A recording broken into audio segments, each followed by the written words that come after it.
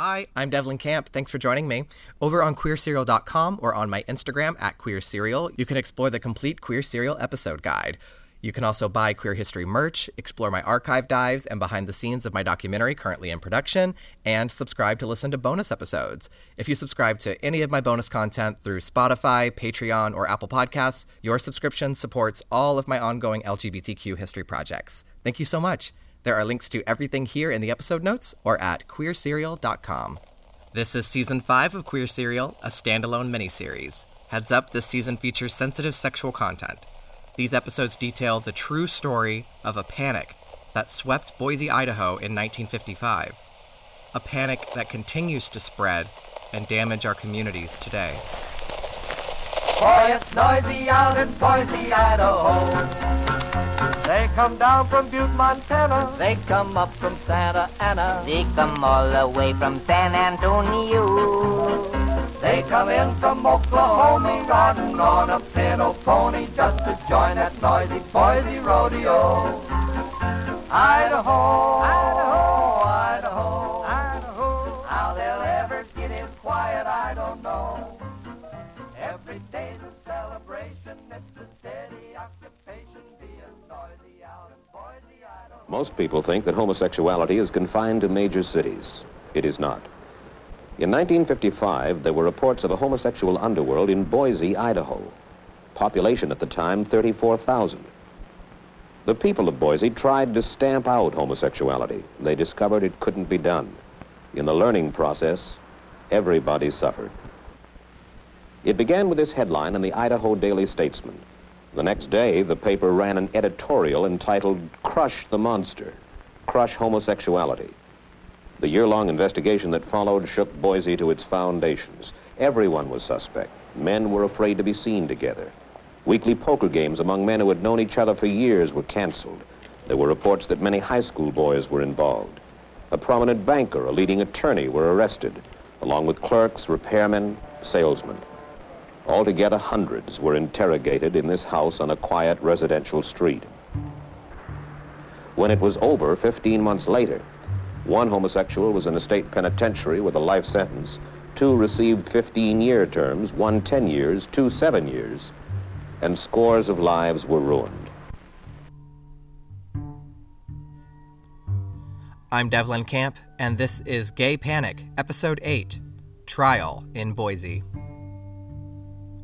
You just heard CBS Reports, The Homosexual, hosted by Mike Wallace on March 7th, 1967, introducing something like 40 million American viewers to the phenomenon of homosexuality. Regular listeners of Queer Serial might recall listening to several clips of this special back in Season 3, Episode 7. It was a television event, a moment of mass education on the subject of homosexuality in America, 12 years after the gay panic in Boise, Idaho. For as long as these general American viewers have known, homosexuals were doing something against the rules. What that something is specifically, well, it's hard to define. Which brings us to Boise. Mike Wallace explains on CBS, a town that tried to wipe out their homosexuals to no success. Shortly before the CBS special aired, our tenacious reporter, John Garrissey, continued his search for answers so that he might understand just what happened at that final trial of the Boise gay panic.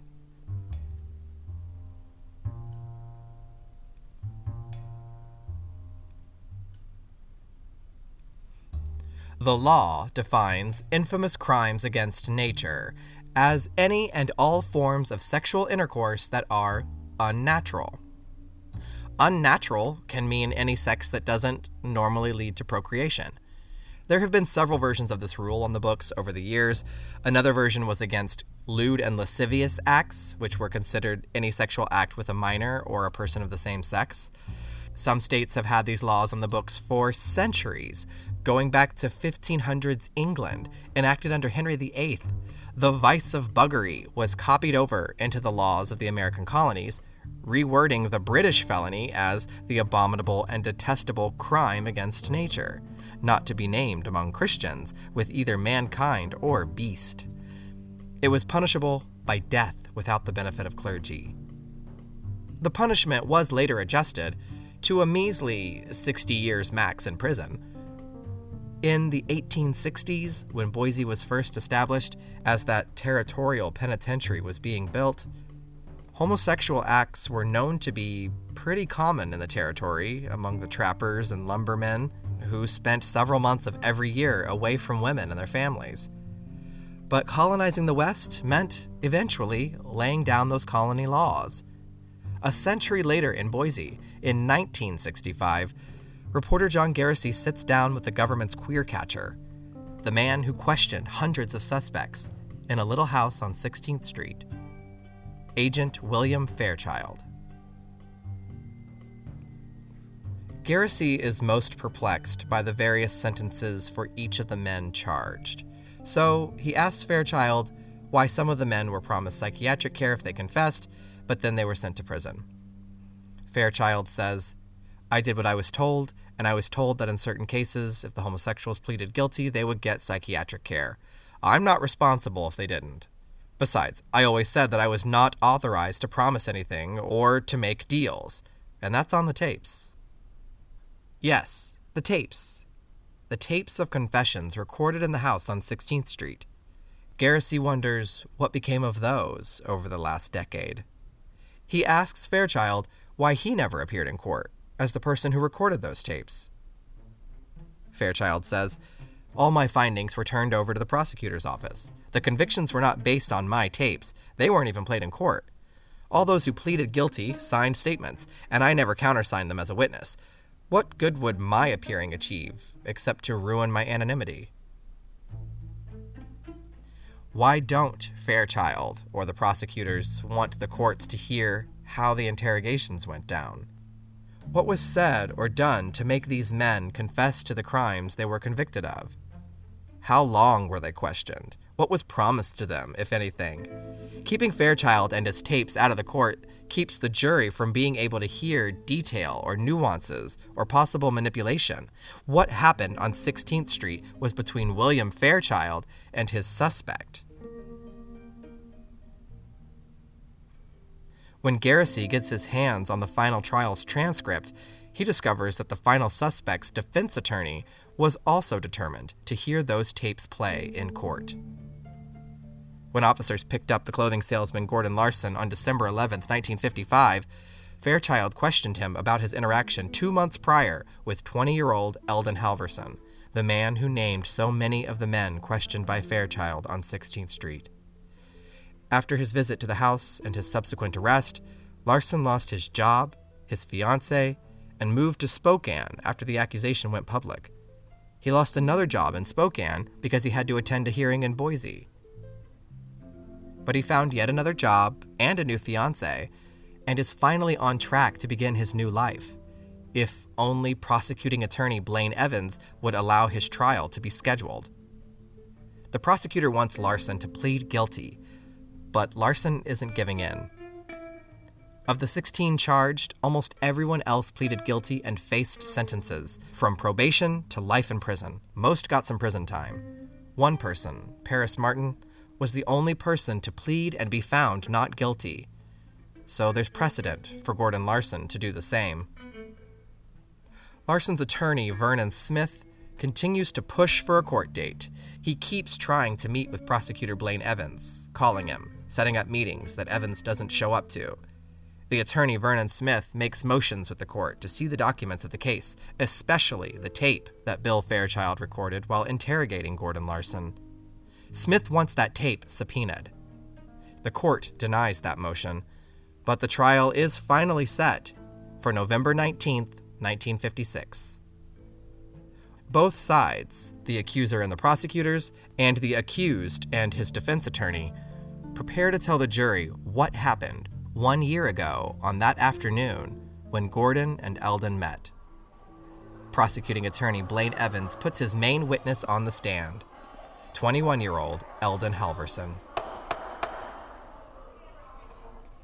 The prosecutor begins the questioning. Would you give us your name, please? Eldon Halverson. And where do you reside? In Wisconsin. In Wisconsin? Yes. Calling your attention to October 3rd, 1955, where were you residing on that date? Idaho? Yes. Are you acquainted with the defendant in this action, Gordon Larson? Yes. Had you known him prior to October 3rd, 1955? No. Did you know who he was? I had seen him, yes. And you knew him by sight, did you not? Yes. And where were you when you first saw him? In the Greyhound bus depot? And where were you in the bus depot? In the men's room? And you saw the defendant in the men's room? Yes. Did you and the defendant have any conversation at that time? No. And then what happened? Why, I walked a block north. I had my car across from Hendren's, and I was just getting into my car, and he drove up in his car. I don't remember what was said, but we agreed to meet out at Julia Davis Park. When were you to meet out there? At noon. And what happened when you arrived there? Mr. Larson came. And did you have a conversation with him at that time? I think he just said to follow him up to his apartment. And you each drove separately to his apartment? Yes. And where was his apartment located? In the Highland Village. Was it Hills Village? Hills Village, I mean. And then what happened? We went upstairs to his apartment. Now, when you went into his apartment, what happened, Mr. Halverson? Well, we went into the bedroom. We each dropped our clothes. Dropped your pants? Pants, yes. And then what did you do? He took my penis in his mouth. He did? Yes. And then what happened? Well, I said I wanted to leave. And what else happened while you were there on the bed? Well, he wanted me to take his penis in my mouth, and I said I didn't want to. And finally I did, but I didn't suck on it. So then what happened after that? Did you leave? Yes. Did you have an orgasm, Mr. Halverson? No. Why did you break this relationship off? What happened to cause you to break that off? Well, I just had a change of mind or something. I am asking this merely for the purpose of the record. Both you and the defendant are male persons, are you not? Yes. I think that is all. Mr. Smith, you may cross-examine. Mr. Halverson, I believe we have met in court before, haven't we? Yes. At a preliminary hearing? Yes. So you grant me, sir, that I know your voice. That's right. Now, last night at 11:45, did you just get into town? No. Last night at 11:45, a voice called me on the telephone, whose voice I identified as yours and told me that it was Eldon Halverson. Was that your voice? We are going to object as outside the scope of the direct examination. There's no foundation laid. It is incompetent, irrelevant, and immaterial. Is this preliminary to something, Mr. Smith? Yes, Your Honor. Objection overruled. It was you who called me last night. Yes. And I believe the conversation went like this. Is this Mr. Smith? And I said, yes. Who is this? And you said, I need some legal advice. Is that correct? Yes. To which I said, who is this? Yes. To which you said, this is Eldon Halverson, and I need some legal advice as to whether I have to testify tomorrow. Yes. To which I told you, Mr. Halverson, I represent Gordon Larson and cannot talk to you. If the court please, we want to object to this as an extraneous matter and irrelevant to the issues in this case. Objection is sustained now. In other words, I will ask one more question. Yes. I told you if you needed legal advice as to whether or not you would have to testify, you should go to see an attorney of your own choosing. We are going to make the same objection. This matter is irrelevant to the trial of this case. State generally what this is going to lead to, Mr. Smith. In the 15 years I've been practicing law, Your Honor, this is the first time that a witness for the state in a criminal proceeding has called me at night wanting legal advice, wanting to know whether or not he had to testify. I refused to talk to him. I probably wish I had talked to him now. I don't know what he had in his mind. It may well be that I don't know what he wanted to tell me. I want to find out what he wanted to tell me about this case. This is too collateral. I had in mind that you were going to show that he had made some suggestion to you, or an offer of some kind, something of that sort. Maybe he has something he wanted to say. But unless you're prepared to prove that, I'm going to have to sustain the objection. This is simply an excursion, and that apparently is all that it is. Very well. I believe you said, Mr. Halverson, that up there in the apartment you wanted to leave. Is that correct? Yes. I believe you meant, and I believe you once stated, the whole thing repulsed you. Is that correct? Yes. It repulsed you. Yes. Do I understand that you mean to imply from that you are not a homosexual? Yes. That you are or are not? I am not. You are not. I believe you stated that you just returned from Salt Lake City on a trip. Yes. You were in the company of one Charles Brokaw on that trip to Salt Lake City, were you not? We're going to object to this as being irrelevant outside the issues of this case. He says he is not a homosexual. That's right, so he isn't. He can answer yes or no. You were in the company of one Charles Brokaw on this trip? Yes. And that was a 2 or 3 day trip, was it not, to Salt Lake? Yeah. And Charles Brokaw is an admitted, confessed homosexual, stands accused, tried, and convicted in this court. Is that correct? We are going to object to this as incompetent, irrelevant, and immaterial, an attempt to bring in a side issue. Sustained. Now I'm going to hand you what has been marked as Defendant's Exhibit A, being a certified docket of the Justice of Peace, J.M. Lampert, entitled State of Idaho versus Redacted. Now, I will ask you, Mr. Halverson, if you are not one and the same person... Now, I'm going to object to this, Your Honor. This document is not in evidence and hasn't been identified and hasn't been offered. Yes. I want to ask my question before. This is obviously an attempt to prejudice the jury, and we ask that it then be admitted if he wants to offer it. Then let us make our objection. Well, if this person is not one and the same person, then the docket is immaterial. Are you leading up to some admission or confession? Well, let me ask him the question. Are you one and the same? Then we want to renew our objection. We wish to see the exhibit. This witness, Your Honor, has testified that he is not a homosexual and that he left the house up there because it repulsed him. And he claims that this defendant had pursued him. I wish to show that in the case that in 4 cases... We will object to the defendant's exhibits A, B, and C on the grounds that they are incompetent, irrelevant, and immaterial. They are certainly not relevant to the issues of this case. Objection is sustained. Very well. Now I will make an offer of proof. Yes. Comes now the defendant, who would offer to prove by the witness, Eldon Halverson, that this witness, Eldon Halverson, is one and the same person referred to in Defendant's Exhibit A for identification as Eldon Halverson, being a certified copy of the docket entry in the case entitled State of Idaho versus wherein was accused of having committed the infamous crime against nature with this witness. The purpose of our offer of proof in these matters, Your Honor, was threefold. First, this defendant has taken the stand and testified in such a manner as to lead this jury to believe that Gordon Larson engaged him and encouraged him to come to his house. Secondly, in his testimony, he testified in such a way as to lead this jury to believe that he is an innocent young man who was repulsed by this act, when in fact this offer would tend to prove and show that he is a frequent engager in homosexual acts. Fundamentally, Mr. Smith, this is an attempt to weaken the credibility, to impeach the witness by showing specific immoral acts not connected with the particular offense on trial. The objection was made. I take it a like objection would be made to the offer of proof. It is, Your Honor, for the purpose of the record. The offer is refused, and the objection sustained. Now, Mr. Halverson, have you ever discussed the facts of this case with anybody else prior to this time? How do you mean by facts of this case? Well, Mr. Halverson, have you ever told the story that you have just told here to any individual before, particularly referring to any police officer or the prosecuting attorney's office? Did you? Yes. Who did you first tell this story to, Mr. Halverson? Bill Fairchild, Bill Fairchild. And who is Bill Fairchild? a private investigator. He was the private investigator who had been employed or was in charge of this extensive investigation that was going on. Now, we are going to object to that on the ground there is no foundation, it is incompetent, irrelevant, and immaterial, and it is collateral to the main issue of the trial here. Sustained. Well, Bill Fairchild was an investigator anyway. Yes. Now, how did you ever happen to get together and talk to Bill Fairchild about this? We will object to that on the ground it is incompetent, irrelevant, and immaterial. Sustained. Well, when did you talk to Mr. Bill Fairchild? It was during the early part of December. The early part of December. You were brought to him, weren't you, by a police officer? No. How did you get in touch with him? We are going to make the same objection. This is a collateral matter. It is not relevant to the issues of this case. Overruled.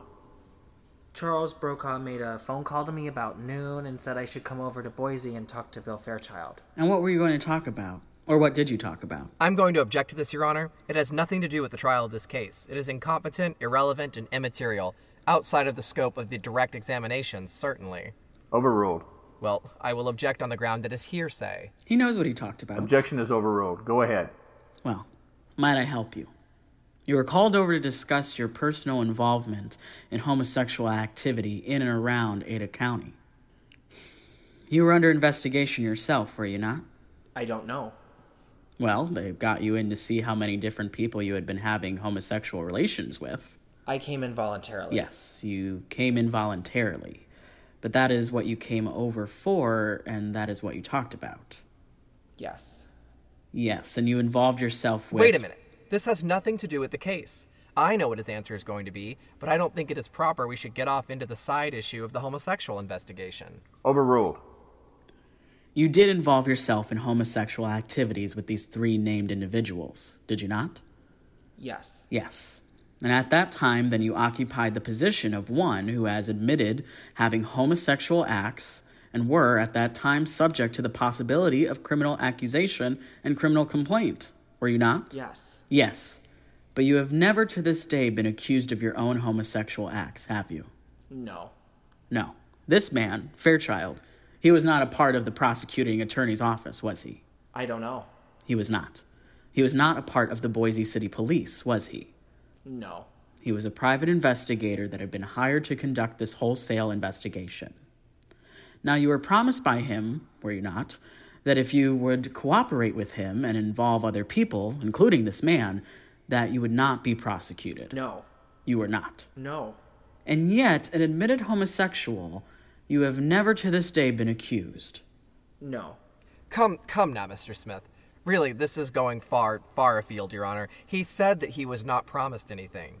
We want to object to Mr. Smith's arguing with the witness and making an argument to the jury Sustained. here. The facts are that you have not yet been accused of any crime. You have not been charged for your homosexual acts with Mr. nor Mr. Larson, have you? No. No. And you came back here from Kansas City, didn't you? No.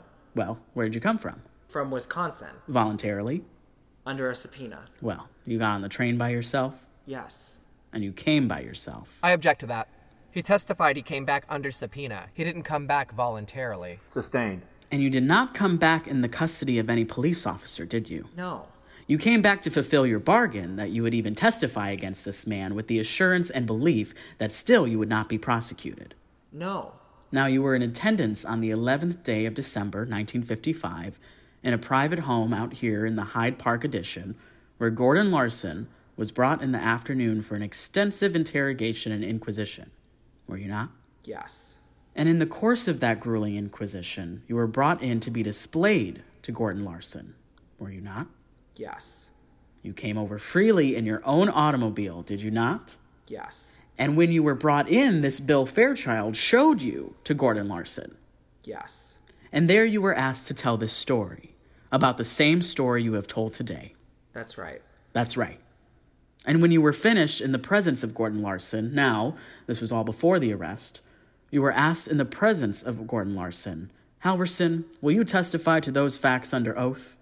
Did that occur? We're going to object to this question. I don't see where it is relevant to the issue here. Overruled. Did you so testify or state? I don't remember those actual words. But that was the effect of it, that you were asked whether you would testify against him under oath, and you said yes, or something to that effect. I think, to be correct, it is, could you testify? Well, all right, we will split the frog hair, and that is what it will be then. Now then, following that, Bill Fairchild handed you 3 $1 bills and said, now Halverson, Eldon, you may go. And turned to the defendant, Gordon Larson, and says, see, Gordon, he is cooperating and we give him money and let him go home. Object to all this as incompetent, irrelevant, and immaterial, Your Honor. Is that right? Overruled. You may answer. I would like to have the question broken down at least, Your Honor. All right, split it up. Very well, sir. Just as you were about to leave, this Bill Fairchild person handed 3 $1 bills to you to buy gas with, didn't he? I don't remember. You don't remember whether it was 2 or 3? I don't remember. Well, do you remember he gave you money to buy gas with? Yes, I remember he did once. Yes. He gave you money to buy gas with, and then he turned to the defendant, Gordon Larson, and he says, see, Gordon, this man is cooperating and we are letting him go. Why don't you cooperate with us? Object to that. That is the purest sort of hearsay. It assumes facts, not an evidence, and I don't see where it is relevant. You may answer. Well, it happens at the time I wasn't working and I was broke, so I had no way to get home. And I told him when he called me and he wanted to talk to me and wanted me to come over. And I said I just didn't have any money to get over there. I was broke and hadn't been working. Did it occur to you that he told you that you could go? Yes, he said I could go. And then commented to Gordon Larson to the effect that, see, he is cooperating? I remember nothing like that. I don't remember that. Now, this Greyhound bus depot that you claim you met Gordon Larson at, that is in Boise? Yes. Mr. Halverson, you met Gordon Larson on the corner by Hendren's, did you not? Yes. Yes. You didn't meet him at the Greyhound bus depot, did you? I saw him there. You saw him. You didn't talk to him in there, did you? No. Well, now you went to the Greyhound bus depot yourself. Yes, I was in there. The Greyhound bus depot, where you say that you first saw him, had at that time a sort of general reputation of being a place where homosexual persons sought out other homosexual persons. Did it not? I don't know. You didn't know that? I didn't know. Now you have no business with Gordon Larson, did you? No. As I understood your testimony, you only knew who he was. You didn't even know him. Yes. Then I take it from that, Mr. Halverson, that regardless of whether you went to the monkey cage or where you went, you were out searching for a homosexual activity that day. Is that correct? No. You were not. I was not. You were not. Do you say that Gordon Larson told you to meet him in a monkey cage? At Julia Davis Park, yes. At the monkey cage? Yes. And you went down there? Yes. You didn't know the man? No. You had no business with him? No. There was no legitimate reason in the world why you would go down to meet him, was there? No. You were looking for a homosexual experience, weren't you? Not in the Greyhound bus depot. Well, down at the monkey cage, if that is where you went, you were in the hopes, were you not, that you might inveigle this man to engage in a homosexual experience with you? Weren't you? I had already met him up at Hendren's. Were you in the hopes of trying to engage with him, if you could, in a homosexual experience? Well, it was just taken for granted. That if you could get him to do it, that is what you were after? It wasn't my thinking. It wasn't your thinking. That isn't what I had in mind. Will you please explain to me what legitimate thing you could possibly have had in mind? I'm going to object. He has answered the question. Overruled. You may answer. The court transcript shows that Eldon Halverson doesn't answer. He sits quietly. Larson's attorney continues to question the accuser, trying to hear exactly what was said that day when Halverson cruised Larson. I believe your story was that he said meet you at the park. Yes. And you had not spoken to him before that. No. You saw him in the bus depot and you didn't say a word to him. No. You didn't know him, and you say all at once he drove up to the side of you and said, "Hi, meet me at the park." Is that correct? I don't remember the words. Well, is that about all that happened? Yes. Yes. Nothing more. He just says, meet me at the park. So you met him at the park. Yes. And what happened down at the park when he came up to you? Did you talk down there? He just asked me to follow him up to his apartment. He didn't talk about anything else. We may have, but... You don't remember. In other words, all you can remember, he drove up and parked and again says, "Hi, follow me home." I don't know all what was said. We talked. So anyway, it is your story that he approached you and asked you to meet him down at the monkey cage, and then he asked you to go to his apartment. Yes. That is your story. Yes. And without any discussions, without your having any legitimate or lawful business of any kind with him, without discussing what you were going to do, you just simply went along with his suggestions, as you put Yes. it. The facts of the matter, Mr. Halverson, are these, aren't they? That you followed Mr. Larson home after you had asked where he was going, and he said he was going home for lunch. That you followed him up to his apartment, and when you got up there, you approached him on a homosexual act, and he told you to get out. Those are the facts, aren't they? No. I have no further questions of this witness, Your Honor. Smith has proven that Halverson is a homosexual, one that accepts bribes, however small, and a homosexual that rolls on other homosexuals, perhaps under intimidation. But why did Halverson call the defense attorney last night? As we continue this heavily abridged multi-day trial reenactment from the real transcript, the prosecutor, Evans, must now go against the original story that Halverson was an innocent youth seduced by Larson.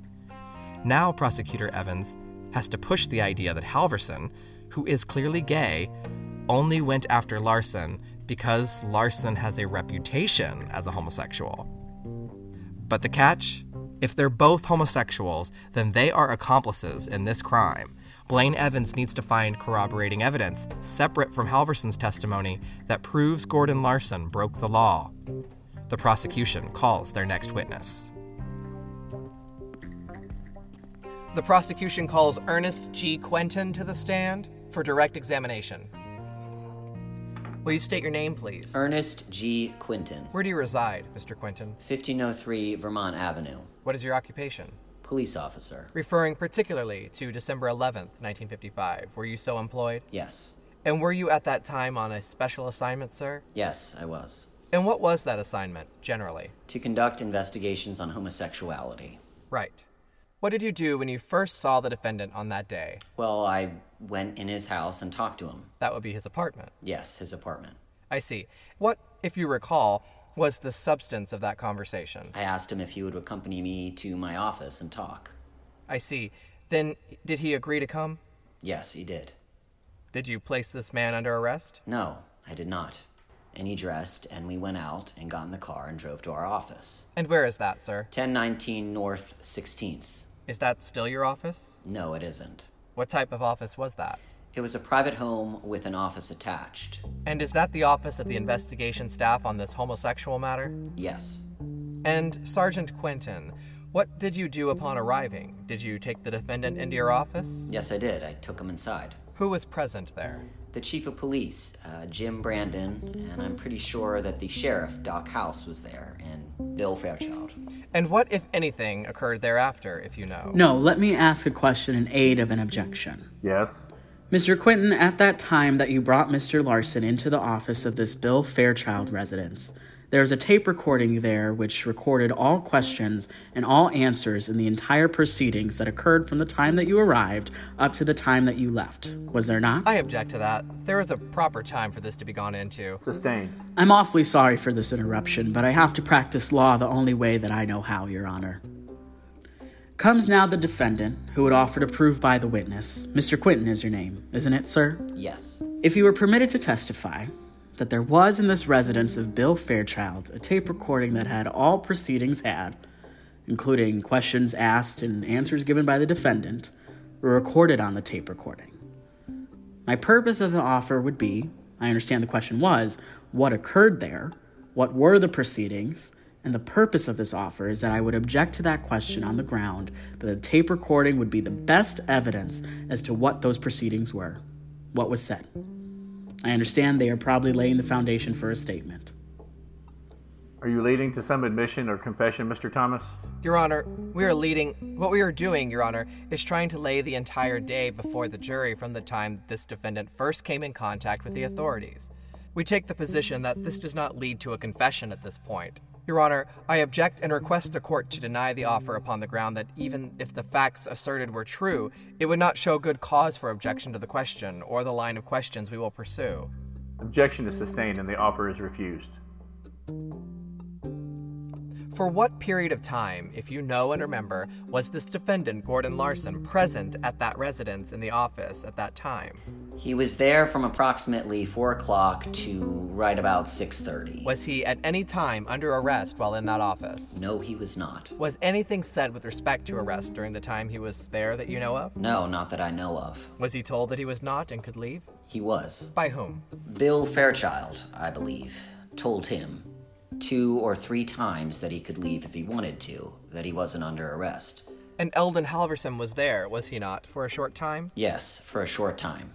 And did the defendant at that time deny the affair with Halverson? Yes, he did. I see.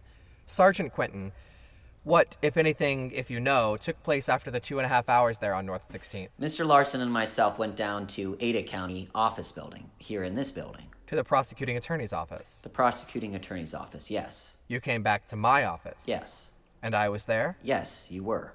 And what, if anything, was the defendant told at that time with reference to his rights? He was advised at that time that he had rights to have counsel and that he didn't have to say anything. And by whom was that advice given? By you. At the time we were talking to this defendant, Gordon Larson there, Sergeant, would you describe to this jury, if you can recall, what his general demeanor and condition was? Mr. Larson was well-dressed and probably nervous without much doubt, but very clean and cooperative to talk to. He talked and didn't get loud or anything, he just talked normally. Was he made any promises at that time? No, he wasn't. Was he under arrest? No, he wasn't. Was there any physical conduct on the part of any official there that would have any bearing to intimidate this man? No. Let's be certain of one thing, Sergeant, before we turn you to Mr. Smith. Did the defendant at that time testify that he had been in his apartment with Halverson on the 3rd? Did he state that? Yes, he stated that he had. And you have referred to some sexual relationship there. What, if anything, did he say that relationship consisted of? Mutual masturbation. And where did he say it took place? In his bedroom. I am pretty sure it was. I don't remember exactly, but I'm sure it was in his bedroom. All right. Your witness. Mutual masturbation, I believe your words are. Yes. Now, I realize, Mr. Quinton, like you said, this has been a long time. I do have notes. This Sunday afternoon that you went to see Gordon Larson was December 11th, up to his apartment. Yes. I believe you drove up there in the company of another policeman, did you? Yes, I did. Do you have a memorandum on that of some kind? Yes, I took some notes. Did you make an official diary of that day, of your activity as to where you went and what you did? I had some, yes. It wasn't exactly official. It was just for my own benefit. Is there one down to the police department that showed your diary, so to speak, for the day, what time you went here, and what time you went there? I will object to this line of cross-examination unless a foundation is laid showing that this witness will benefit by refreshing his recollection by looking at a diary. The objection is sustained. Well, it has been a long time. If you had the opportunity to look at your daily diary of that day, or your report, you could refresh your recollection more exactly as to the time. Could you, sir? No. You feel your recollection now, a year and a half later, is more exact than your record. No, I don't feel that it is. Now then, in any event, the defendant was taken down to this private home. Yes. And you have always been in the traffic department, haven't you? I have been, yes, in traffic. As long as I have known you, haven't you been assigned to traffic with the exception of this investigation? Yes. This is the first time you have ever worked on anything outside of traffic, is it not? Well, no, not this case, no. In any event, Mr. Larson stayed there until about 6:30, was it? Yes, sir. Now, you were not in the room all the time, were you? No, I believe I was out of the room for a while. Well, as a matter of fact, after the thing had droned along for quite a while, Mr. Fairchild, this Bill Fairchild, suggested that you and Doc House and Jim Brandon all leave the room and leave him and Gordon alone. Isn't that correct? I don't remember the exact words, but I do know that we left the defendant alone with Mr. Fairchild. So he remained alone then the rest of the period of the time up there, along with Mr. Fairchild. I don't remember exactly how much took place after we went in, after I went back in that room. Well, this is one of, was there 16 or 17? How many people did you investigate altogether? Object, Your Honor. As to how many people were investigated, it is improper cross-examination and irrelevant to this case. Overruled. How many different people did you take up there? How many different people? And question, or grill, or grid, or whatever it was? You understand that that would include all kinds of people, all different classes of people. How many did you interview altogether? I can give you an estimate. I would certainly not. I couldn't tell it was complete. I would say a couple of hundred people. That included witnesses and suspects and everything. That 200? Yes.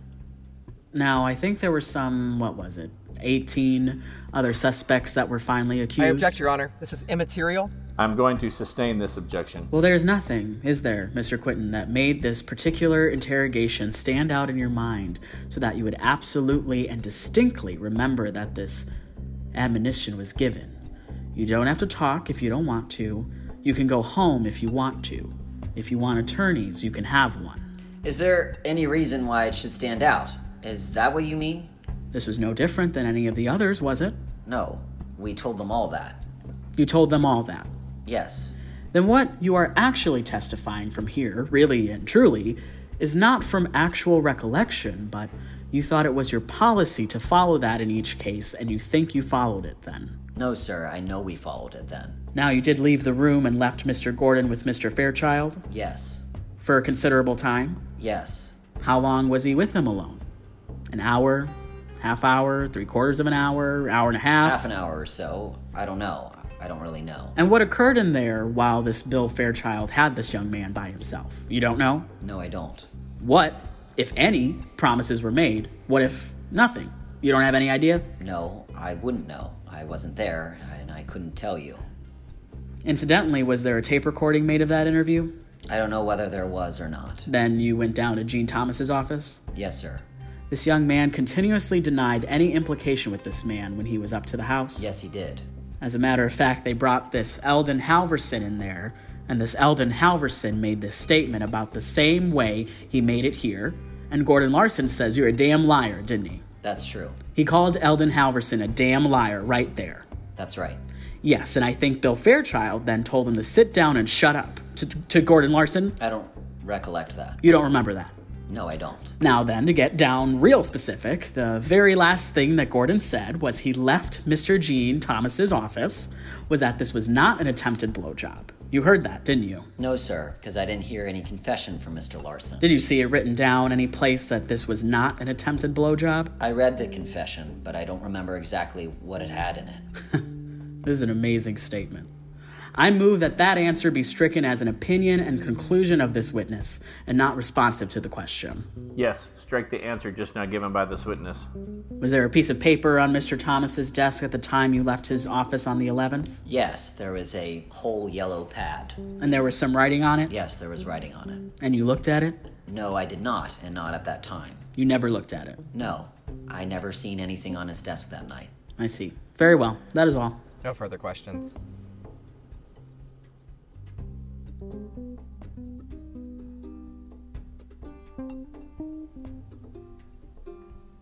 The prosecution then puts another cop on the stand, Captain James Brandon, the police captain demoted by the city council. He was there that night, over Gordon Larson's shoulder, as the prosecutors questioned him in the Ada County office building, after Fairchild had already questioned him on 16th Street. The defense attorney Smith stands to once again try to get the Fairchild tapes brought in as evidence, and he's once again shot down by the judge.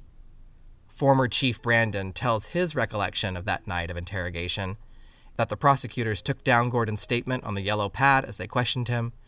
That statement, supposedly given by Gordon, said, "About noon on or about October 3rd, 1955, at my apartment at Boise Hills Village in Boise, Idaho, I had a homosexual experience with Eldon Halverson wherein I recall taking his penis into my mouth and he took my penis into his. Neither of us had an orgasm. My name is Gordon Larson and I reside at Boise Hills Village in Boise, Idaho. The time is 8:30 p.m. Captain Brandon then explains to the jury that Gordon refused to sign his own statement, which was written by the prosecutors, until they add this sentence. This incident involved playing around and was not an attempt on my part to blow Halverson. The statement is eventually signed by Gordon Larson and witnessed by Captain Brandon and Deputy Prosecutor Gene Thomas, and as we know, it is not signed by the interrogator Bill Fairchild, who also stood over Gordon's shoulder. Fairchild didn't sign because he didn't want to be called into court as a witness. Captain Brandon then goes on, explaining to the jury that while the prosecutors went to immediately file this complaint, the captain took Gordon Larson to the police station to photograph him and take his fingerprints. Then together they went back to the county office, called a judge, and took Larson to the judge's house around 9 p.m. At the judge's house, like standing there in the living room, the judge signed the complaint and warrant for Gordon Larson's arrest. Captain Brandon, on the stand, says to the prosecutor, "After reading the complaint, he advised him that he was entitled to a preliminary hearing. I don't think the defendant was fully understood what a preliminary hearing might be, and the judge gave him an explanation of what that was, what a preliminary hearing consisted of. And then the defendant sat down beside the small table, and the defendant returned to you and asked you what he should do. And I recall very distinctly you advised him as prosecutor it was not your duty to advise him, and that he should probably consult an attorney. Judge Lampert handed the defendant the complaint, and he sat there and he read it for probably a few minutes.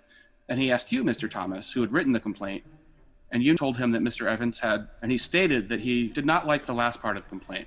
Gordon Larson did not like the last sentence that the prosecutors added. A male human being then and there sucking the same. Gordon Larson had already explained to the officers that this was playing around, not a blowjob. Now, you say that this interrogation started at 3:45. Yes, sir. In any event, it was in the afternoon. According to your testimony, the whole thing lasted from 3:45 until 9:30. Is that when he was finally up to Judge Lampert's court? Yes, sir. During all that time, Gordon Larson was not given any opportunity to have dinner. I left. Yes, you left. And I don't know what opportunity was given then. He had run out of cigarettes early in the afternoon. He might have. Yes, when you first took him to that house, there was you and Doc House and Bill Fairchild there, wasn't there? The three of you and the defendant? Yes, sir. Yes. When you first took him to that house, there was you and Doc House and Bill Fairchild there, wasn't there? The three of you and the defendant? Yes, sir. And you sat around there, for a couple of hours before you finally left the room? Yes, sir. Was that about how long you were there? Approximately, yeah. Yes, and this was a private home up here in the Hyde Park area that had a fireplace burning? Yes, sir. And you brought these suspects and witnesses in and set them down at a table on which there was a mirror and a glass of water? There was a glass of water, but I don't recall any mirror. Very well. And then you started into an accusation of Gordon Larson, that he was a homosexual, the four of you did? I never said one word to Larson after I advised him of his rights. You didn't say one word. Well, I believe that is true. I think that is true. Mr. Fairchild conducted this inquisition, did he not? He did. Yes, you and Doc House sat around and answered questions as Fairchild would ask you questions. Mr. Fairchild never asked me any questions. Well, let me help refresh your recollection. At one point, Mr. Fairchild was accusing Gordon Larson of being a liar. He turned to you and says, Mr. Brandon, what do you think? Is he a liar? And you said yes. And he turned to Doc House and says, what do you think? Is he a liar? And he said yes. Do you remember that? No, sir. You don't remember. I asked the council to be admonished to ask questions here and not make speeches. Overruled. During that entire afternoon there, at this Hyde Park residence, there were you four policemen and Gordon Larson. He continued time and time and time again to tell you folks that this Halverson is not telling the truth, didn't he? While Halverson was there, he made that statement. Yes, sir. He continued time and time to assert his innocence of this. Yes, sir. And finally, Mr. Bill Fairchild suggested that you and Mr. Doc House and Mr. Quinton leave the room so that he could have him alone. He did. And so then Mr. Fairchild had him alone for about the next hour? Oh, I don't think it was an hour. Well, how long was it, Mr. Brandon? We went out and sat on the porch, and I don't think it was over 30 minutes. You think that he had him alone for 30 minutes? I think he did, yes. At this particular hearing, did somebody have a tape recorder there? Yes, there was a tape recorder. There was a tape recorder. Then when you said on examination a while ago when I asked you, was there a tape recorder, and you said no, you were not telling the truth? You asked me if a recording was taken. Was there a tape recorder there being used then? There was one there, but to my knowledge, I don't know whether it was being used or not. You say there was a tape recorder there at Mr. Fairchild's place of business. Yes, there was. And there was a stack of tapes there, was there not? Yeah, I saw some tape there. And it was there to be used, was it not? I will object, Your Honor, to the question as improper. Sustained. And you don't know whether a tape recording was taken of Gordon Larson's interview? No, sir, I do not. Now, Mr. Brandon, you say you used to be the chief of police. You are not anymore? No, sir. You were relieved from that office, were you not? Yes, sir. As a matter of fact, at the time that this homosexual investigation was going on, Mr. Brandon, you were somewhat under fire yourself. Your Honor, I will object. Let me finish my question. I request that counsel be admonished not to continue that question. He is trying to change the subject from the guilt of this defendant. Again, Your Honor. Objection sustained. It shows the status of this witness at the time this investigation was made. I have ruled. Very well. Now, you were also present when this Eldon Halverson was brought in, were you not? Yes, sir. Mr. Fairchild gave this Eldon Halverson $3 or some money and told him he could leave. Yes, sir. After he had accused Mr. Larson. I believe it was $3 he gave him. After having admitted or claimed that he, in the presence of you as Chief of Police, Doc House, Deputy Sheriff, and Mr. Fairchild, Chief Investigator, after having claimed that he had committed a homosexual act. He did. He walked out of that room, and to this date, Mr. Brandon, Mr. Eldon Halverson has never been charged with any crime. Not to my knowledge. If you believed Mr. Halverson, you would file a complaint against him, wouldn't you? Object to that as incompetent, irrelevant, improper cross. Overruled. You don't believe Mr. Halverson, do you? Yes, I believed him. You believed him. You prefer to believe him and disregard your duty? Objection, Your Honor. It is irrelevant. It is incompetent and not... No further cross-examination of this witness. Gordon Larson's attorney, Mr. Smith, did his best. But he didn't succeed in totally discrediting either police officer or nudging the jury to question why Bill Fairchild kept himself and his tapes out of the courtroom. So Smith will have to put his client, Gordon Larson, on the stand. As long as the jury believes Gordon Larson, there is not enough corroborating evidence to back up Eldon Halverson's accusation.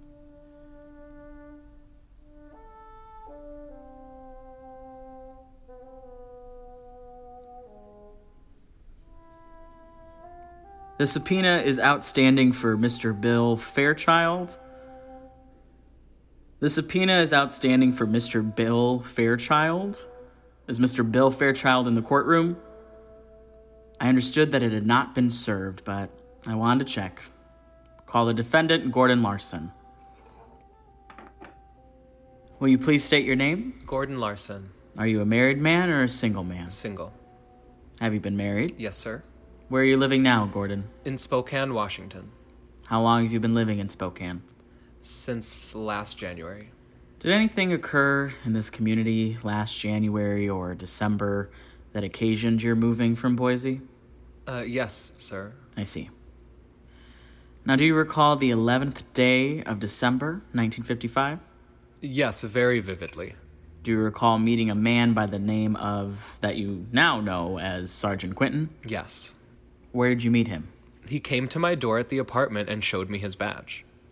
Where were you living then? In Boise Hills Village. And what, if any, request did he make?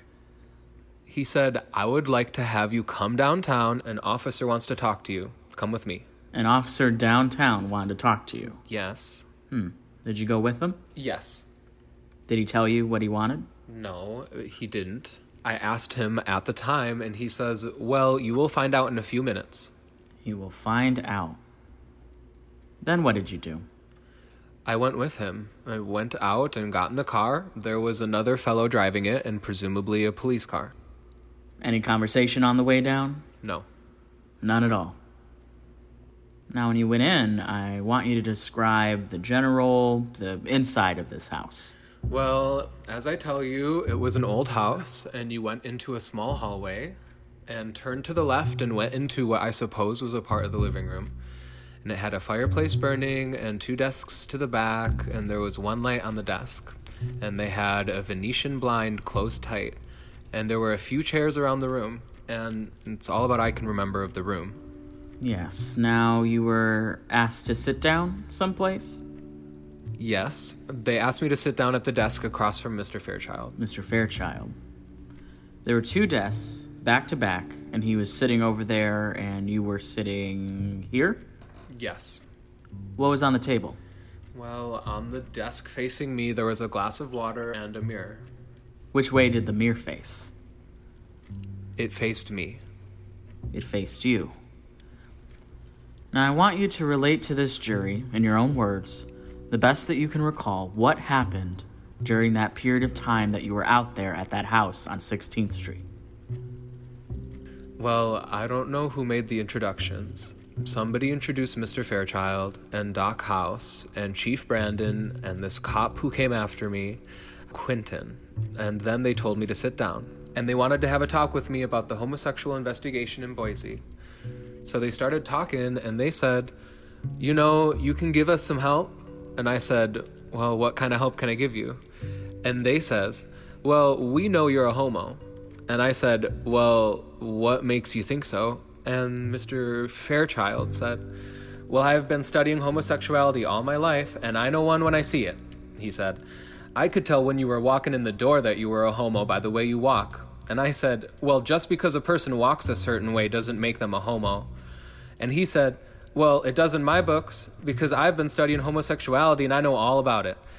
So they said they told me about the investigation going on here in Boise, about cleaning up the homosexual situation and trying to protect our children and everything, so that they knew that I had something to offer and that if I did, I would be cooperative.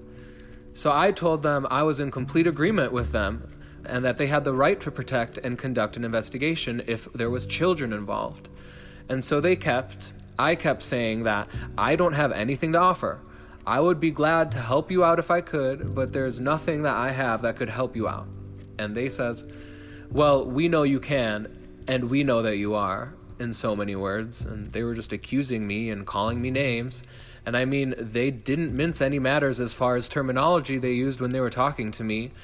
And they called me a queer, and as I say, a homo, and all this stuff. And so this went on and on and on. And I told them I would be glad to help them if I could, but there wasn't nothing I knew. So then they said, okay, we'll show you. So they told this cop, they said, okay, go out and get him. So we went out and got this Halverson. I didn't know who it was at the time or his name, and brought him in and stood him in the doorway, and they said to Halverson, "Is that the man?" And Halverson said yes.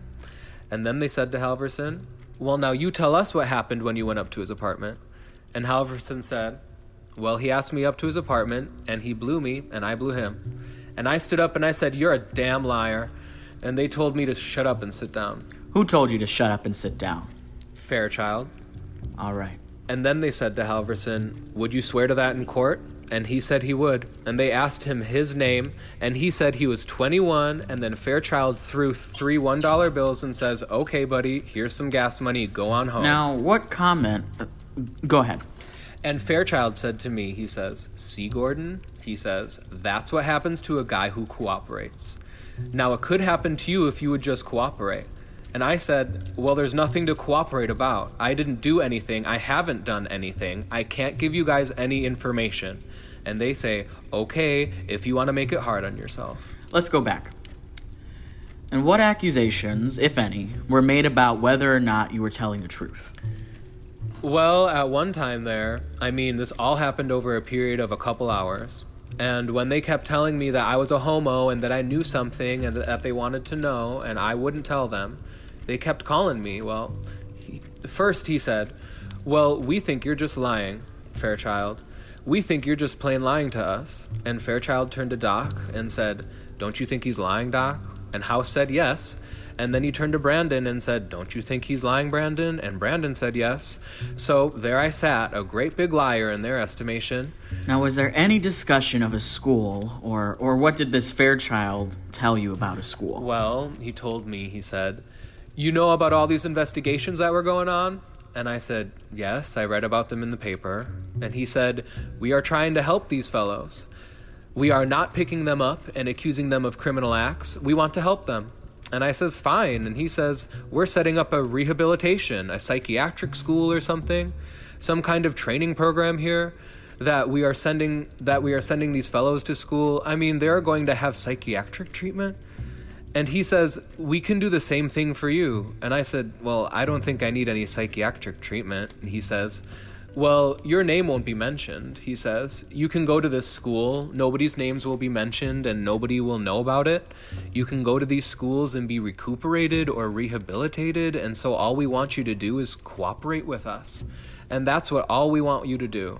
You can go to this school, no names will be mentioned." Now, did the occasion arise during this? How long do you think you were there with him before Doc, House, and Brandon left? Oh, I must have been there a good hour or an hour and a half. Were they there all that time? Yes, they were there all the time until Fairchild said, "Well, maybe," he tried to get real friendly with me, and he says, "Well, maybe, Gordon, you could talk better if you and I were just here alone." What did he call you then? He called me Gordy. Gordy. He wanted to talk to you alone, and then what happened? So then he sent Doc, House, and Brandon and this cop out of the room and closed the door, and he says, "Okay, Gordy, let's talk man to man." Now, at that point, I want to ask you, did the occasion ever arise during that afternoon when you were advised that there was a tape recording? Yes. I didn't know it at first, but, it must have been 45 minutes to an hour, and Fairchild stood up and said, "Will you excuse me a minute while I change the tape?" And that's the first time I knew that there was a tape recorder. So he took down some tapes off the filing cabinet up in the back of him, and he says, "Of course, we aren't never going to use these. They're just for my record because I don't have a secretary." So I waited for him while he changed the tape. And that tape recording would show every answer in question. As far as I know. Now then, after all the others left and he wanted to get buddy-buddy with you, proceed then with what happened. Well, he tried to tell me. He started asking me, he says, "Come on now and tell us about this incident with Halverson, with this fellow I just brought in." And I said, "There was no incident. I don't even recognize the man." And at that time, I didn't recognize him. And so then he said, "Well, come on now. We know all about you, and we know what you did. So why don't you cooperate with us?" And he just kept dwelling on this cooperation deal. And so finally he says, "Well, we can make it tough on you if you don't cooperate." So then I began to wonder, well, now what should I do? I admit to something I didn't do because the first thing that I could think of, all I could think of at the time was the publicity in the paper. and I was proposing marriage in January. And I had also just got this new job, which was actually a real position. And all I could think of was my name being spread all over the paper and everything going to pot. And that is all I could think of. And I mean, when they started telling me that they would make it tough on me, and I began to wonder, well, if I cooperated in admitting something that I didn't do, would they just let me go like they did Halverson? I mean, here Halverson stood right there and admitted a homosexual act, and they let him go because he was cooperative. So I thought to myself, well, I mean, if he can get away with it, I mean, he actually admitted it right out, and out he walks on the street, free, and his name hasn't been in the paper. I began to turn it over in my mind whether I should admit to something I didn't do in order to get the heck out of there. What happened then? What did he do? He said, well, we'll show you. And then he picked up the phone and made a phone call. I don't know to who. And then he said, okay, if you don't want to cooperate with us, you are going to make it hard on yourself. That's all. You are just going to make it difficult for yourself. He stood up and then he paced the floor. And by that time, it was practically dark in there. There was nothing but the desk lamp left. He kept pounding out his ashes of his pipe on the ashtray. And he said, why don't you just admit to this insignificant incident and everything will be fine? Just admit to this and I will make a phone call back and nothing will happen. All I said was, okay. And he says, okay, buddy, you are a good boy. Sit down. So then he made a phone call back to somebody, whoever he talked to, and says, well, Gordy is cooperating. He is going to be a good boy and he's going along with us. Now, what was your frame of mind at this time if you didn't cooperate? What would happen to you? Well, I was practically at the desperation point. Larson continues his side of the story, that after Fairchild interrogated him in the secret house on 16th Street, they went to the county office to talk to the prosecutors. Prosecutor Gene Thomas wrote down his statement for him on a yellow pad, and Gordon continued to insist all evening that he never put Halverson's penis into his mouth. At the time I signed this paper, I was almost at my wit's end as of what to do. Now, did Mr. Thomas add to that statement about this not being a blowjob before you signed it? Yes, sir. And you didn't want to sign it until he put that on. And did you all understand what the word blowjob meant? Well, I picked up a lot of new expressions. What did the word, or how was the word used? What significance was given to that word? Blowjob? Yes. Taking the penis in one's mouth? And that was understood by everybody. I suppose. Now, had you had anything to eat all this day? No, I hadn't. Did you smoke? Yes. Did you smoke then? I had run out of cigarettes. When? Up there at the house. While you were there in Mr. Thomas's office, did everybody stay there? No, up there at the house, Mr. Fairchild kept saying, let's get this over with. I'm hungry and I want to go to dinner. So he didn't come down to the courthouse with us. So I understood he must have gone to dinner, and Brandon must have gone to dinner, and then when Brandon came back and relieved Quentin, Quentin went to dinner. Now, after you signed that statement, did they let you go? Nope. What did they do with you? Well, they took me over to the police station and photographed me and took my fingerprints and made records. Arrested me. And then where did they take you? They took me back to the courthouse, and I waited around there until Thomas and Brandon took me up to Lambert's house. And what happened there at Judge Lampert's house? Well, Mr. Lambert was sitting across, like a card table, and when they handed him that document, he said to me, "Is this true?" And I said, "No, sir." And he said, "What part is not?"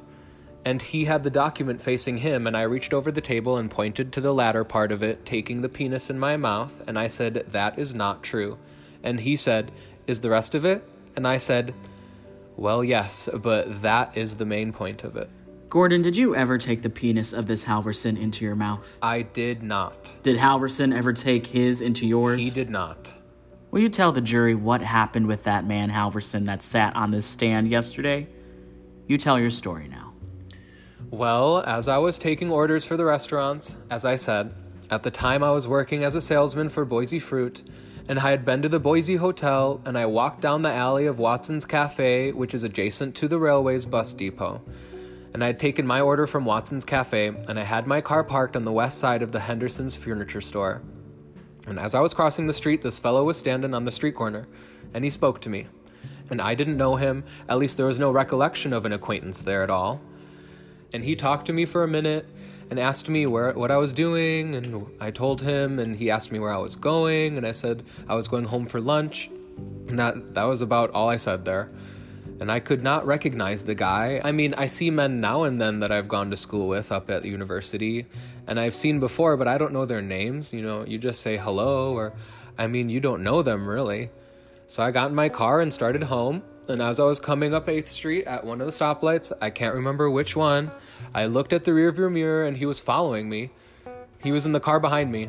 I didn't know at the time that he was following me, and then I went up home and drove into my usual parking spot and parked and got out of my car. And he also drove in and parked and got out of his car and followed me up to my apartment. Well, I thought right then that there was something funny. Either I know the guy, or I should know the guy, or it is one of those things that I've heard about some fruit trying to follow you home. So I went on up in my apartment, and he followed me up, and he came right in the apartment, and he was still talking and fairly pleasant. So I didn't kick him out right at the time, because I heard about these things happening, and I thought, well, finally, I mean, I'm being made. And so he came into my apartment, and I fixed myself a sandwich and a glass of milk, and I walked in my bedroom or something, or in the bathroom, or in the bedroom, I guess it was, and for something, and he followed me in there, and he grabbed a hold of my privates. And I says, well, man, you've got the wrong guy, and you better hit the road. And he didn't persist or resist. He left, and that's all that happened. Did you hear his story yesterday about you having driven up to his car and said, hi, meet me at the park? Yes. Did that occur? Never. Did you hear his story about you then met him at the park and drove up to the house? I was never down to the park. You were never down to the park. Well, I mean, I have been down to the park over a period of years, but I was never down to the park that day. That is all. You may cross-examine. Taking orders for the mode. No, at the time this happened, I was still working for Boise Fruit. Oh, I see. You were still working for the Boise Fruit. On this October, whatever date it was. Did you go into the Greyhound bus depot? No. You didn't? I didn't because it wasn't one of my accounts. I see. Now, as I understand it, Mr. Larson, you got out of your car and went into your apartment. Yes. And he followed you? Yes. When you went into your apartment, you washed your hands first, is that correct? No. You fixed your sandwich first? If I remember correctly, it is sort of vague. I went up there and had a sandwich and a glass of milk. You ate the sandwich and a glass of milk? Yes. Now, you said when you were in front of Hills Village before you went to your apartment, you were on the lot and you saw him get out of the car. At that point, you realized that Halverson was probably, what did you call it, a fruit? Yes. And you thought he was going to make you, to use your terminology? Yes, mainly. I heard the expression. So you went up to your apartment and had a sandwich and a glass of milk? Yes. What was he doing while you were eating the sandwich and drinking the milk? He was just standing there in the living room. Did you have a conversation with him? No, there wasn't much conversation. Did you invite him into the apartment? No, I did not. Did you offer him anything to eat? No, I didn't offer him a sandwich. Now, this man was a complete and utter stranger to you? Well, Blaine, as I said, I didn't know whether he was a complete stranger to me. I mean, I could have gone to school with him or something, but I could not recollect. But at the time I thought, well, I'm being followed, and it sort of fascinated me. You didn't recognize him, though, on the corner there? No, I didn't. He didn't know you by name, either. No, I don't think he called me by my name. Well, let's go back for a few minutes here and discuss this matter of your interrogation in the prosecuting attorney's office on December 11th, 1955. Mr. Quinton and Mr. Thomas were in the office with you, weren't they? Here in the courthouse? Yes. At the start of it, yes. And did you suggest to Mr. Thomas that you were hungry and you wanted to go and eat? No, I didn't. Did you tell him you were out of cigarettes? I can't remember. Didn't he offer you a cigarette? I can't remember, Blaine, whether he did or not. As a matter of fact, wasn't Mr. Thomas very courteous to you? Very courteous. Very polite? Very sweet and soft-spoken. Not harsh at all? No. Very friendly, wasn't he? Very friendly. And so was Officer Quinton, wasn't he? He didn't have much to say. As a matter of fact, you weren't at all afraid of anybody or anything while you were down there at the prosecutor's office, were you? Well, I was practically numb from fright, to tell you the truth. Well, Mr. Thomas... Fairchild had broken me down before I had gotten there. As I said, I was just humbly broken down completely. Well, you carried on a normal conversation with Mr. Thomas, didn't you? I don't know whether you could call it normal or not. Well, you carried on a conversation with him. Well, if you want to call it a conversation. You went up to Judge Lampert's and carried on a conversation there, didn't you? Not very much of one. Now, while you were there sitting in Mr. Thomas's office, the prosecutor's office, when I came in, you recall I came in and talked to you there for a minute. No, I don't remember that. Don't you remember when I came and we talked about the University of Idaho for a few minutes? No, I can't remember, Blaine. Really, I can't remember that. And I asked you when you got started in this homosexual activities, and you told me you got started in the Army. Object to that question as being incompetent, irrelevant, and no foundation laid. Overruled. Do you remember that? No, I don't remember that. And you don't remember that I asked you how you got started in the Army, and you said you were alone with men on the post a lot, and you used to go in the shower room, and that's where you got started? No. You don't remember that? No, I don't remember that at all. Do you remember discussing with Mr. Thomas other homosexual experiences you had? No, because I haven't had any, Blaine. You haven't had any other homosexual experiences? No. No. Do you regard yourself as a homosexual? I do not. Do you remember telling Mr. Thomas that you used to frequent bars and men would pick you up in the bar and you would have a homosexual affair with them? I certainly do not. You don't remember that at all? I do not. Do you remember talking about Mel Durr and... No. Don't you remember that you said that usually you had these affairs after you had had a few drinks of whiskey? No, I don't remember that because there were no affairs. Now, did you read this state's exhibit before you signed it? That yellow... I read it, yes, very quickly. And you suggested, as I understand, to Mr. Thomas that he add a phrase to that. Yes. And that phrase was that this wasn't a blowjob. Yes. What is a blowjob? Well, as I interpret it, it is taking the penis in one's mouth. Well, it means more than that, doesn't it? It means causing them to have an orgasm, doesn't it? Well, I suppose. Well, the generally accepted term among homosexuals, that is what it means. Is that right? I suppose. I don't know. Well, you used the term that night. They had been using it all day. Well, irrespective of those who had been using it, you used it that night. Is that right? Yes. That's right. And by that, you meant having an orgasm by mouth. Isn't that right? No, that's not right. What do you mean? I just meant by a blowjob that they had been using all day was taking a penis in one's mouth. Well, where is that exhibit? If that is what you meant, this statement says, I recall taking his penis into my mouth and he took my penis into his. And then it goes on to say, this was not a blowjob. Why didn't you simply say, strike out that business about taking the penis into the mouth, if blowjob meant the same thing? Because I thought by putting that amendment on the piece of paper that it would take care of the rest of it. What you actually meant was you admitted taking the penis in your mouth, but you wanted to deny having an orgasm. Isn't that right? No. That is the reason you signed this? Let him answer the question. He answered it. What I mean is by not having a blowjob is by not even taking the penis into the mouth. Well, you say involved playing around here. What do you mean by playing around? I said when he grabbed for my private parts, I suppose that is called playing around. And so you took your pants down? No. And he took his down? He did not. Do you mean to tell me if you had such a horror of homosexual experiences that you would voluntarily admit to this type of action and sign your name to it? At the state of mind I was in, I was ready to admit anything, Blaine. There was no pressure on you at the time you signed this? No pressure? Everything was very pleasant in the prosecutor's office. Very pleasant, yes, for you guys, but what about me? Did Mr. Thomas threaten you? All but threatened me, yes, not in so many words. You told me he had been very polite and very courteous. Very polite and very courteous. That was a threat in itself. Now, when you went out to Bill Fairchild's, you went voluntarily out there with Officer Quinton, didn't you? Yes, but when an officer comes and knocks at your door and shows you his badge, you don't really think it's voluntary.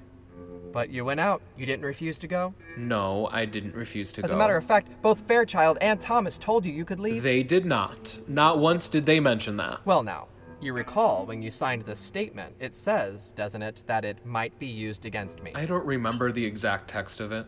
Well, that is what it said. You guys had me so shook up, I just didn't know which end was up at the time. Well, I wasn't there conducting this hearing. I mean, your able assistant.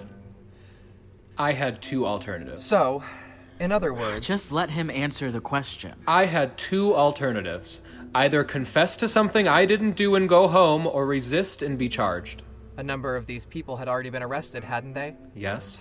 And you knew that, didn't you? Yes. And you were going to tell this jury that you thought if you signed this, you would simply go home and forget about it? That is my impression they led me to believe, yes. So you signed something that wasn't true. Something that admitted on its face that you were a homosexual and had committed the infamous crime against nature. I admitted everything up to the point of taking the penis in my mouth, and I resisted. I told Thomas time and time again that I didn't do it, but I thought I would be courteous and kind and go along with you guys as far at that point if I could go home. And then after a while, after you talked to Fairchild a little bit longer, then suddenly you did remember that you had known Halverson. Is that correct? Well, after all the threats and accusations... Never mind this stuff about threats. Just answer the question. Did you then remember that you had been with Halverson? I recollected that could have been the person that they were referring to. And that was true. You had been with Halverson. Yes. So that all this long interrogation resulted in you telling something that was the truth, that you had been with Halverson. Is that correct? I told him about the incident, about him following me home and coming up to my apartment and everything, except there was no homosexual act committed. Did you tell him about make the statement about masturbation? There was no statement about masturbation. The word never came up. And what time was it that day when you got to your apartment on October 3rd? Well, it must have been shortly after noon. Afternoon. As I understand it, when you got there, you parked your car, and he parked his car 2 cars away from you, and you got out of your car and went to your apartment. Was there any conversation at that time? No. He simply followed you in? Yes. And when you got to the door of your apartment, was there any conversation there? No, not that I can remember. You just walked in, and he followed you in. Now, at that time, you thought he was a homosexual. Yes, I began to get suspicious. And you were worried about being made. Yes. But you walked into your apartment, and he just docilely followed you along, and you said nothing whatsoever about it. Is that your story? Yes, because I was fascinated by... Well, then you had a sandwich and a glass of milk and still said nothing to him? I was fascinated by the guy. Yes, and he stood by and watched you eat a sandwich and a glass of milk, and he said nothing. Well... And then you got up and walked into your bedroom, and he followed, and then he grabbed your private parts, and you said, "Get out," and he left. Is that your story? That's my story. That's the truth. That's all. That's all, Gordon. Thank you.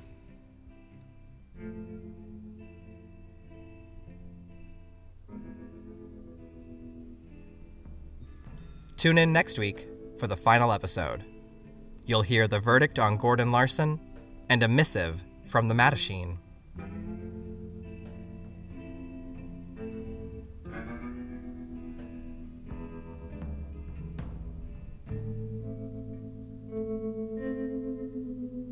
Big thanks to my stars, whose voices you might recognize from the original seasons.